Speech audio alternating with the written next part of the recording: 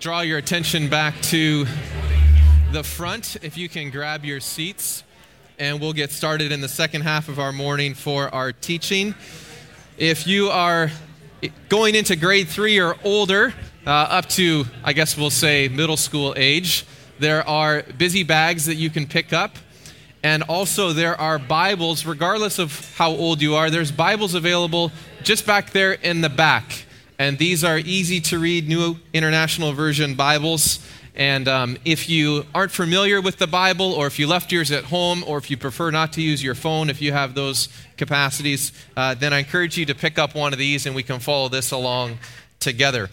Last week we were treated to a message from a guest speaker. Brent Miller, the pastor of College Drive Church in Lethbridge, Alberta, was with us last Sunday, and he told us the story of a young boy being chosen as king over Israel.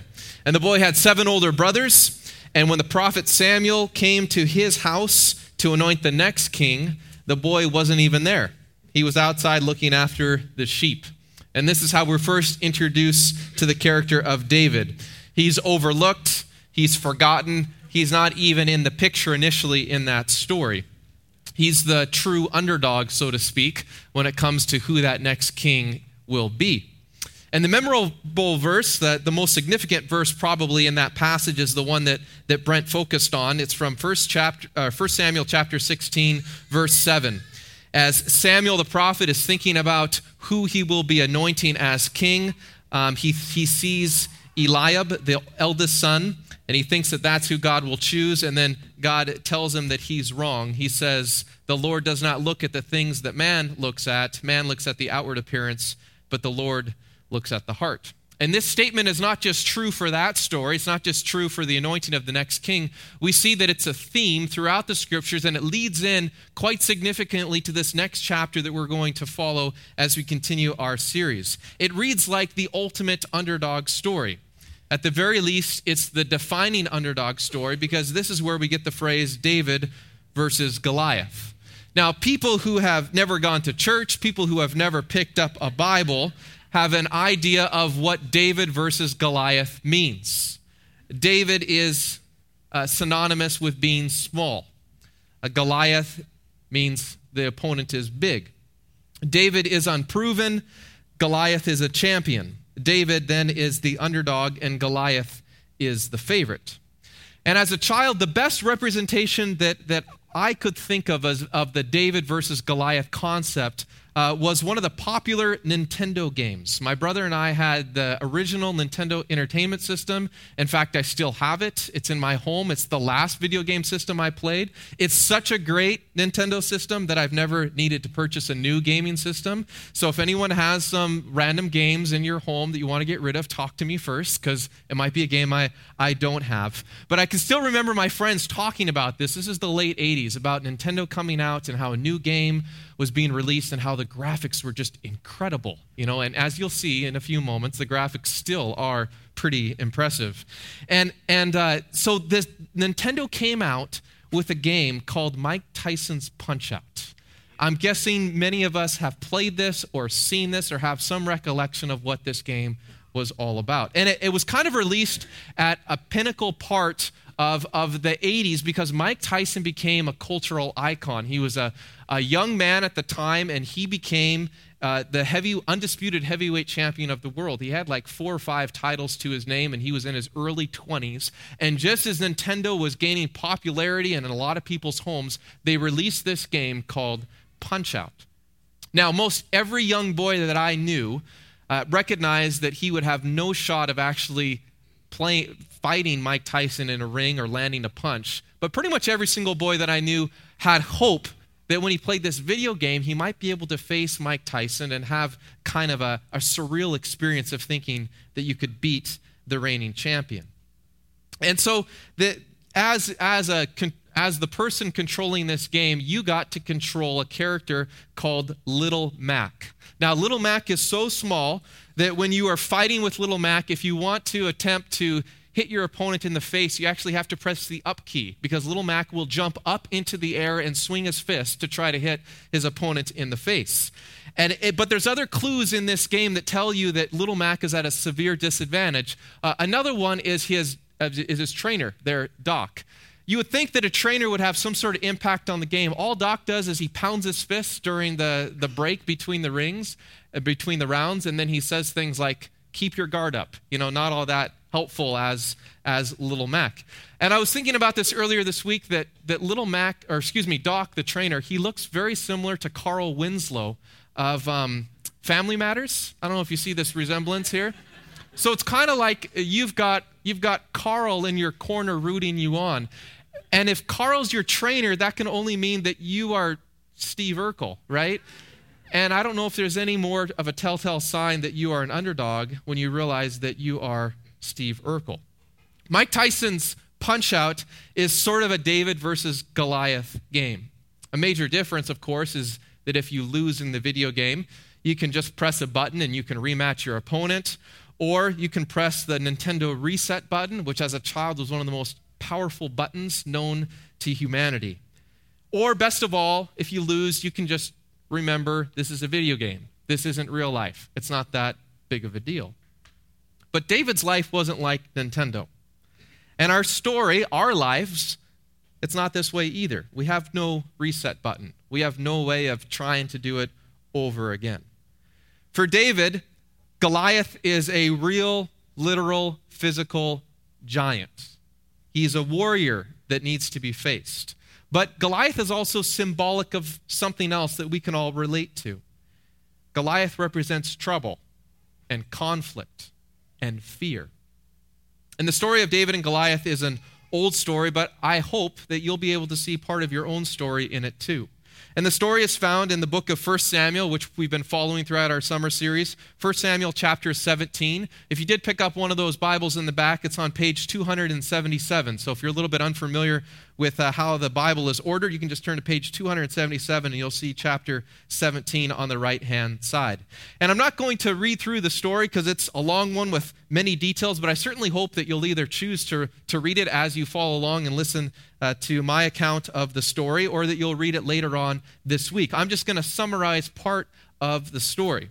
So we read at the beginning of chapter 17 that the Philistines are gathering their army together.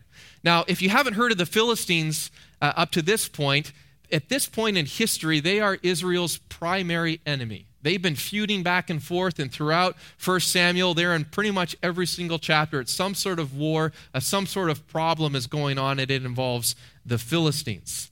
And what we find out here is that the Philistines are getting their army ready, and they're up to no good, and so they gather it together, and in response, King Saul, he's the leader of Israel and of their army as well, he decides, okay, if they're getting their army together, let's get our army together too.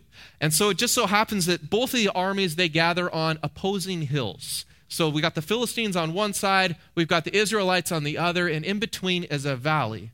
And the valley is called the Valley of Elah, which sounds like a very beautiful girl's name, doesn't it? So in verse 4, we meet a man named Goliath. And Goliath comes out of the Philistine camp, and he's described as a champion. If you look at the context of this story and later on what Goliath actually says, he's not just a champion, but he's a representative. He's a representative of the Philistines.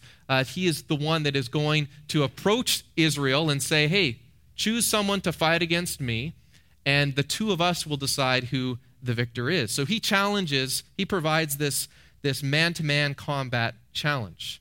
And this wasn't really all that unusual back in ancient times. Instead of having every single person in the army fight it out, they would choose a representative from each one, and the two would fight. And the victor, they would take the army, and they would bring them in, and they would be their slaves or their captors, and they would treat them how they would. And so it was kind of an understanding of we'll do battle this way to save some of the lives, but at the same sense that the stake is very high, because if your representative from your camp lost, you were likely going into captivity thereafter. The problem in the story is pretty obvious at first. We find out that Goliath is really big.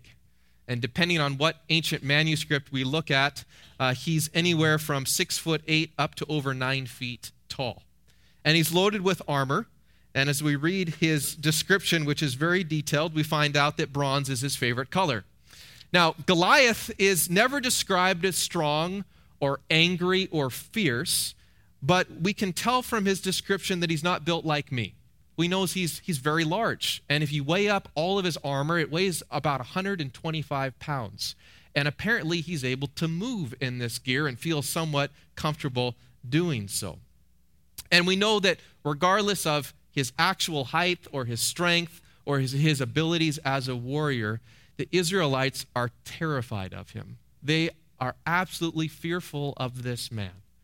So much so that the Israelite king, Saul, who is supposed to be the leader, he's supposed to be the one that leads Israel out into battle, he's scared too. Now, Saul, for what it's worth, he also shops at the Big and Tall store. He's not a little guy. We read back in chapter 10 when Saul is first introduced that he's described as a head above all the others. So he's a big guy. And God says to Samuel, when he's telling him about Saul, who is going to be anointed as king, he says that the king will deliver the Israelites from the hand of the Philistines. So King Saul has the size, he has the military experience, he's been very successful in the chapters leading up to this story. He has the title of king, he's got the job description from God, he's the king. And even beyond that, when the people of Israel, when they ask for a king, when they demand God and Samuel for a king, the reason why they want it is because they want their king to lead them out into battle. So Saul has all these things going for him, but he's scared. And so he doesn't do anything. He doesn't meet Goliath in the Valley of Elah. And so 2 times a day, we're told in this story, Goliath comes forward into the valley and he delivers a speech. And this speech basically is a challenge to Israel. He defies their army and says, pick a man to come and fight me. Let's do this. And Israel doesn't do anything. So in the morning and again in the evening for 40 days, which is Bible talk for a really long time, Goliath is doing this over and over again. That's the beginning of this story, and it almost sounds like a fairy tale. You kind of get the sense of, we got trouble, what's going to happen? There's a lot of fear. Later on, we'll hear about a reward. And then David enters the scene. Now, his oldest 3 brothers are part of Saul's army, but David is still the youngest, and he's got the chores that the youngest continues to have. He can't shake this nagging responsibility of looking after his father's sheep. And so he's back at home in Bethlehem looking after his father's sheep, but one day his dad gives him a new assignment. And his task is to go to the battlefield, to go to the valley, and check in on his brothers and bring them some food to eat. And so early one morning, David leaves, and he arrives at the Valley of Elah. And he leaves the food with the keeper of supplies. It almost seems like he knows what he wants to do right away. He drops off the food with the keeper of supplies, and he goes right to the battlefield. He finds his brothers, and he does what his father asks him to do. He checks in on them to see how they're doing. And as he's talking with his brothers, it just so happens that the timing works out, that Goliath walks into the valley, and he delivers his usual frightful speech, defying Israel's army, asking for a challenger. And David hears him speak. And this is when something different happens. First, David overhears the men in the army talking about a reward.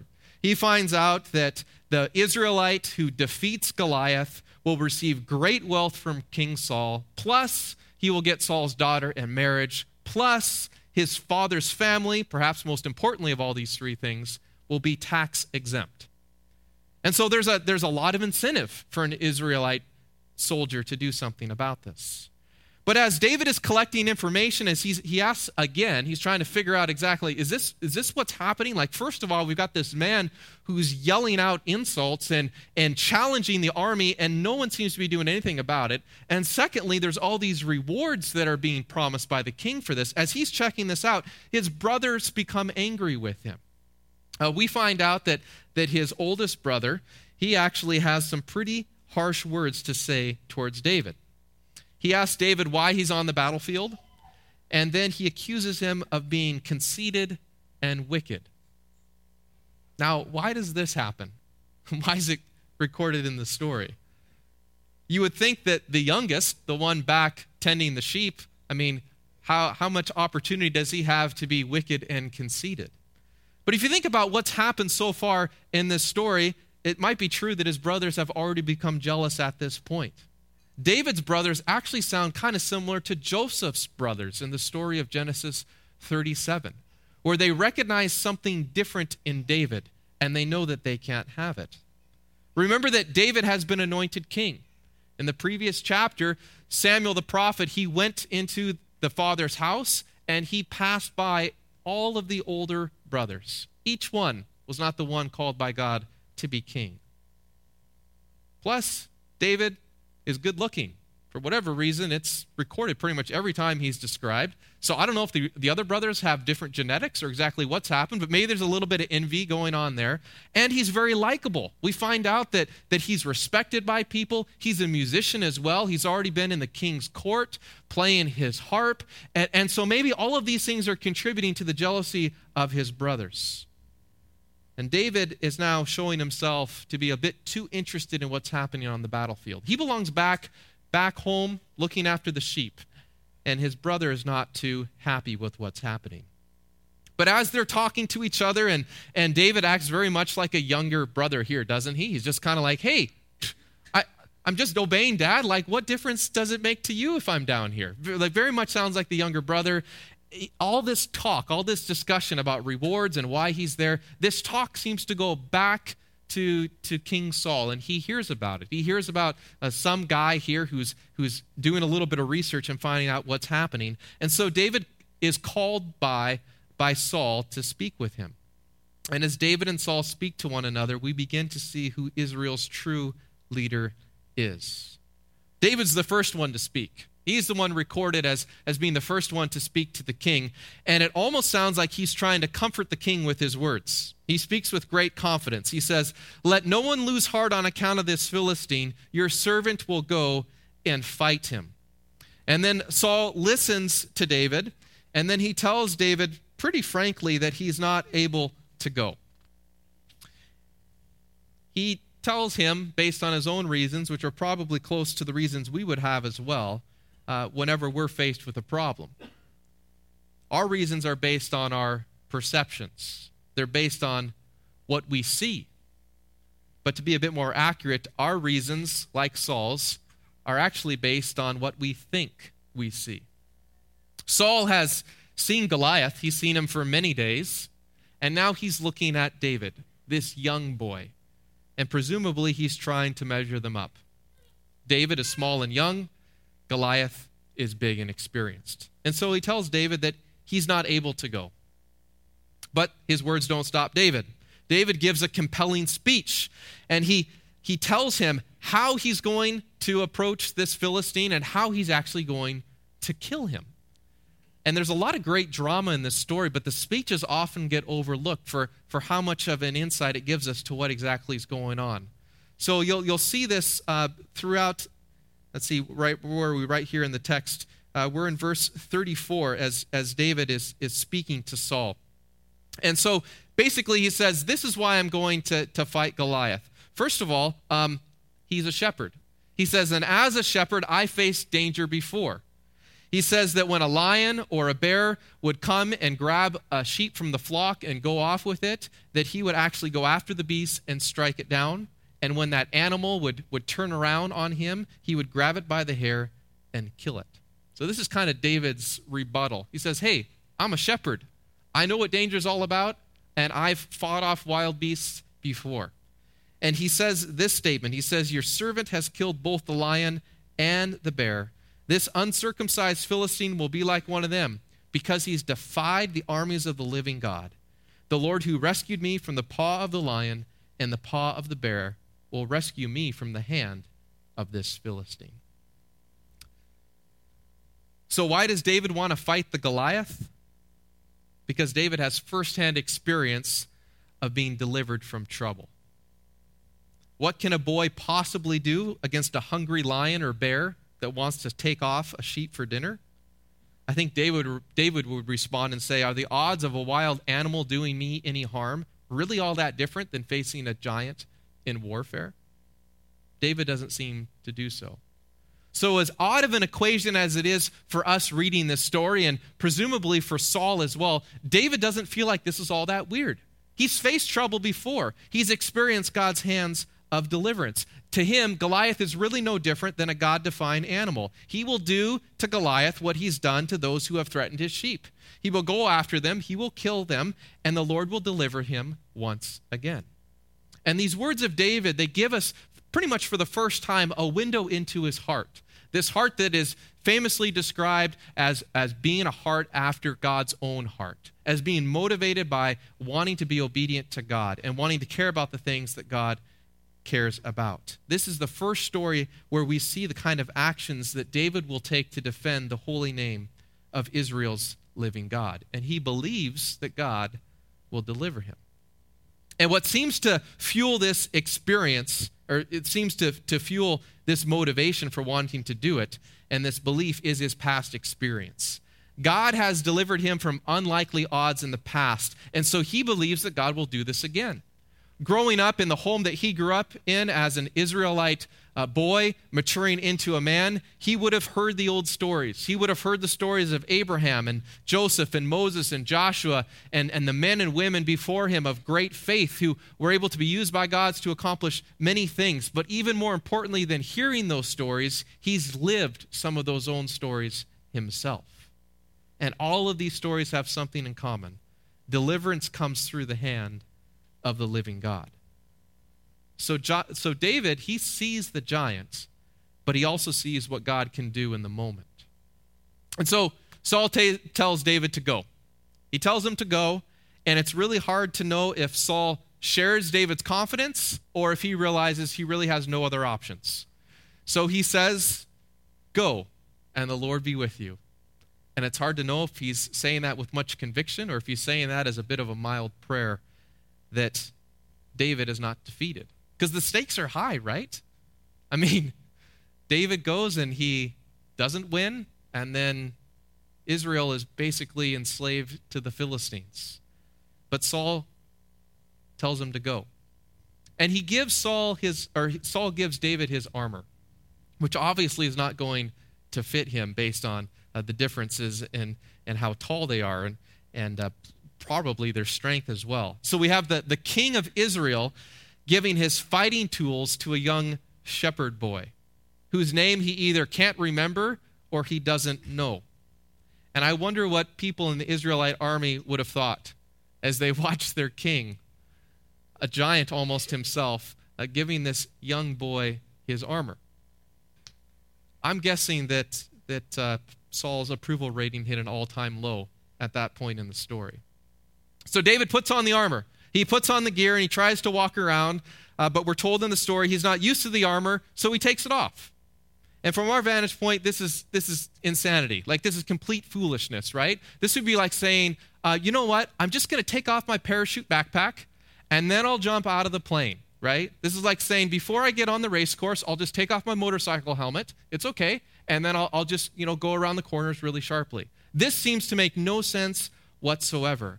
But David proves that he's actually not foolish. He actually just has a different strategy. So when he goes to the battlefield, he has a different plan. In verse 40, we read that he takes back his shepherd's staff, and then he chooses 5 smooth stones from the water. He puts the rocks into his shepherd's bag, readies his slings, and then he approaches the Philistine. Now, as David is approaching the valley, we read that the Philistine giant is also coming, and he has his shield bearer as well. His shield bearer is actually out in front of him. And so they come closer to David, and the giant looks at the shepherd boy, and then he despises the shepherd boy. Apparently, he feels insulted that after all of this time, the best opponent that Israel can bring is this young shepherd boy who has no armor with him at all. And so, presumably, he's offended, and he's angry. And he tells David about it. He speaks to him. He curses him by his own gods as they come closer. And in any great feud, there's a good amount of talking, right? So Goliath, he talks to David, and then David has his rebuttal. But David is the one who calls upon the Lord his God. He says, not only is he going to kill this Philistine, but he says that the Lord is going to save him not by sword, not by spear, but through God's own deliverance. He claims this battle to be the Lord's. And then our whole story, all the excitement, it kind of culminates in verse 49. David runs, okay? If this story is not already difficult to believe, David, a young boy with no armor, no sword, and no shield, is now running at the Philistine. And then he reaches into his bag, grabs a stone, he puts it in his sling, and he slings it at the giant. And the rock hits Goliath in the forehead. He falls face down in the dirt. David stands over Goliath. He picks up the giant's sword. He finishes the job. Now, what are we to make of this story? Like, what does this story tell us? There's a lot of historical stuff. There's some interesting stuff, right? It tells us how Israel wins this battle. We learned that because all the Israelites, I don't know if they were covering their eyes or what when they saw this happen, but hey, whoa, this is okay, let's do this. And they run, and the Philistines, they scatter, and they capture some of them, and they continue their pursuit of this army. We learn that. We learn about David's popularity, right? That's a growing theme throughout this story. We learn that now David, you got to think that the rest of Israel, and we learn later on, they're extremely grateful. He's the victor here. He's the reason why this happens. We see a leadership shift. We see this in this story as well, where now I think there's probably some grumbling going on in the army, a lack of confidence in Saul's leadership, but now they're starting to turn towards David. David gets a role of prominence in this army now because of his victory over Goliath. And we begin to see the beginning of Saul's jealousy. We're going to pick up that theme next week, where we see that now Saul, while certainly grateful for what David has done, he begins to be quite anxious about his own status as leader, and he's jealous of now David's ranking power. All that stuff is significant in some way, but what difference does this story make in your life? Now, we can learn a lot from this story, as I've mentioned, but I think the central message in this story is how to approach a giant. Consider how much time is spent describing Goliath. Now, we can only guess how many men are in the Philistine army, the Israelite army. We don't know if it's tens of thousands, hundreds of thousands, 45. I mean, we can guess about that. But how significant is it that we're told that the iron point on Goliath's spear weighs 15 pounds? This should tell us something about the point of this story. So should the fact that many times throughout the story, we're told that Israel's army, including the king himself, is fearful, paralyzed with fear. Best-selling author Malcolm Gladwell released a book this past fall called David and Goliath, Underdogs, Misfits, and the Art of Battling Giants. I'm guessing some of you have read it. Many of you have probably heard of it.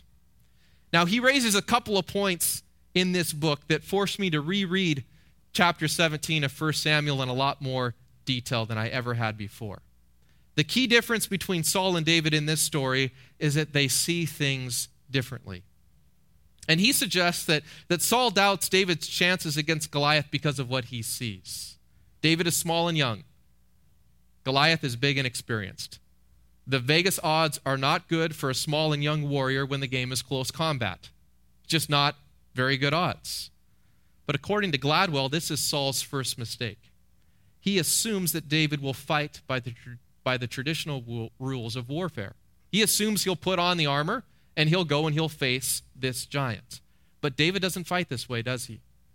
Instead of playing to the giant's strengths, David plays to his own strengths. He ditches the sword, he gets rid of the armor, he grabs the staff and the sling that he is familiar with, and then he looks to the Lord for his own deliverance.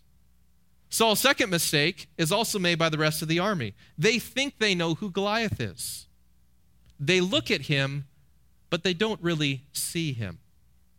Maybe it's because they're looking at him from across the ridge, and they don't really gain a sense of how skilled or how big or how afraid of him they should actually be. Maybe it's because this feeling of dread and doom has encompassed the Israelite army, and they've been waiting and scared for so long that they don't really get a good grasp of who Goliath is. Maybe it's because it's always easier to make assumptions in life than it is to ask a thoughtful question.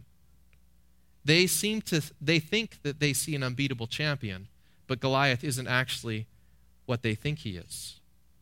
Gladwell's book is built upon this principle. He says this in his opening pages. Giants are not what we think they are. The same qualities that appear to give them strength are often the sources of great weakness. To go back to Mike Tyson's Punch-Out, when little Mac gets into the ring, he looks weak, and Iron Mike Tyson looks powerful. But giants aren't always what they seem. You can beat Mike Tyson the same way you beat every other opponent in this game. You play to your own strengths, and you expose your opponent's weaknesses. You study the giant's pattern, you learn the rhythm, and then you turn his disadvantages into your own advantages. When you do this, you are actually no longer the underdog, just like David really isn't the underdog in this story when you consider his tactics. Gladwell suggests that Goliath has a number of weaknesses that are masked by his strengths. Yes, he's tall. Yes, he's loaded with armor. Yes, he has lots of different weapons, but this also makes him slow. He's an experienced champion, true, but for some strange reason, he has a shield bearer with him. And not only with him, but going out in front of him. Maybe this is a sign that Goliath has a vision problem. Now, I don't know if Gladwell's theories are right, but every giant does have a weakness. Giants aren't always what they seem. To use another video game reference, consider the classic Nintendo game of Mario Brothers. Every villain, every bad guy in that game has a weakness. Sometimes their greatest strength is their greatest weakness. Bowser, the villain that's up there on the screen, he can crush Mario with his jumps, but he can also fall through a brick floor if Mario plays him right. Now, David is only an underdog by our perceptions, and he isn't the only one that we misjudge. We often misjudge our troubles.